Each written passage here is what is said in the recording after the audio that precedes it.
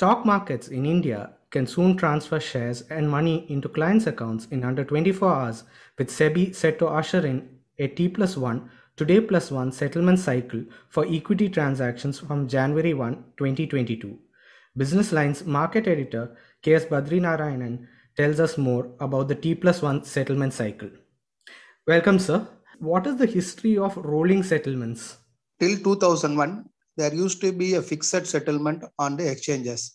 BSE used to, whatever trading happen on BSE, it has to be settled on Friday. On the other hand, on NSE, it has to be settled on Tuesday. So from Monday to Thursday, whatever trading happening on the BSE, traders have to settle their or close their account by Friday. Again, if they want to do trading, they have to make a fresh position on Monday. Similarly, on the NSE, whatever trading happen between Wednesday and Monday, it has to be settled on Tuesday. So it created a lot of settlement issue. I mean, shares were not moved from one account to another account. Money have not moved from one account to other. SEBI thought this is the right time to introduce a rolling settlement so that whatever trading happening between one day, it has to be settled on a fixed day. In December 2001, SEBI thought T+5, that is trading day plus 5 days. Within 5 days, whoever trades has to be settled their trading either through by depositing shares or collecting funds. So this is what happened in 2001. This is one of the major reforms in the industry of stock market trading. Prior to that, lot of confusion used to happen there. I mean, a lot of arbitrage was happening. After T+5, things started settling down. People started realizing the importance of settling the account. After 2001, it was successful. SEBI thought, let it shift to T+3. In 2002, it was moved to T+3. That is trading plus 3 days. After that, in 2003, it further reduced the trading cycle window to 2 days. That is T+2. Now we are enjoying T+2 since 2003. When NSE introduced the F&O in 2000, we were doing that fixed trading only. At that time, exchanges thought one of the reasons why Thursday being settlement day for F&O is due to this fixed settlement only. When people started trading on BSE, they have to settle it on Friday. No. So on Friday, there will be a lot of trading transaction will happen. Again, on Monday on the BSE, lot of trading will happen due to fresh opening of account positions. Similarly, on the NSE, whatever trading happen, it will settlement will happen on Tuesday, and then again on fresh opening happen on Wednesday. So the lean day was Thursday. Exchange thought Thursday will have less volatility, and the F&O is a volatile product. So on the day, if it is less volatile, it will be ideal for traders to do settlement. So that is how F&O settlement on Thursday has also emerged. This is the history of settlement in India. Sir, what is the T+1 settlement cycle? How will it impact trading? Actually, for domestic investor, it will not have much impact because, I mean, since we have strong UPI and vibrant banking system, account will be flow from one account to other account. Like in IPO now, how ASBA has been applied within preset date, the amount is coming back and our shares are getting credited into the demat account.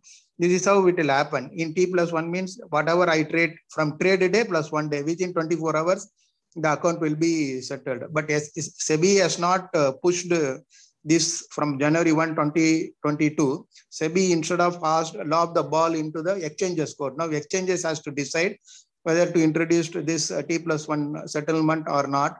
If they decide yes, which are all the scripts will not be for whole market. SEBI asked the exchanges to give free hand. So exchanges will decide here on which stocks will have to be under T+1, whether it will adopt to 2 different cycle for other less liquid counters and other things. One has to wait and see how the exchanges are going to come out with this. And another thing, we don't know whether the same scripts both BSE and NSE will bring in for the T+1 settlement. It's quite interesting days ahead. Why did SEBI decide to bring about the T+1 settlement cycle? What was the SEBI's proposal? First, a lot of local investors have been asking for it, particularly discount brokerages and others. And some domestic brokers also wanted for it. And from SEBI perspective, it will reduce, once the cycle is reduced, the default risk will also come down. Earlier, longer the trading cycle window, there is a possibility of default risks. Now, this will reduce that also. SEBI thought, particularly the retail investors' account is gaining like anything. They thought T+1 will reduce some kind of risk. So those who have shares or account in the money only will trade. I mean, it will be a serious traders will do trade and the system will be vibrant. Sir, why are foreign investors having reservations about the T+1 settlement cycle? For foreign investors, they have to settle in foreign banks, which is, I don't think, apart from India, any other banking have UPI systems, Unified Payment Interface. So for them to arrange funds or share with custodians, it will take at least 1 day for them. If SEBI insists on T+1, what FPIs are here, this will create a pre-funding market. That means they have to bring the money 1 day advance. Before trade, they have to bring 1 day money advance to buy a shares or to bring shares if they want to sell, which they don't want to do. For almost in the entire world, it's a T+2. They feel that the banking system is only made up of T+2 and not for T+1. But once the systems ironed out, I think they will also fall in line. The trading will happen as smooth as how we shift from T+2 to T+1. How exchanges will react to it is the biggest question. In NSE, majority of the volume is happening on the NSE, and BSE, lot of stocks which are happening, I mean, are prone to not that great stocks. So one has to wait and see how exchanges are planning to come out with this T+1 system. And also brokerages, how they are going to bring in. Already due to peak margin system, I don't think brokerage will have any problem here. Domestic brokerages, already it's like pre-funding market only.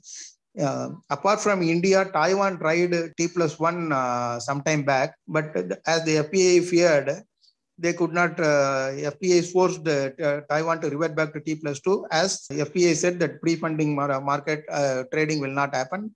So Taiwan reverted back. But on the other hand, China is the current market, which is having T-0 or whatever you call it, pre-funding market. What they call it, T-1.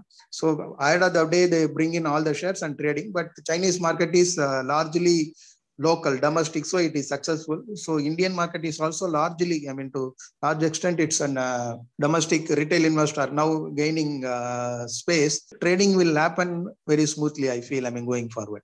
Okay, sir. Thank you for giving us your insights on the T+1 settlement cycle. And until the next episode of the Context, this is Siddharth signing off. Thank you, Siddharth. Thank you, sir.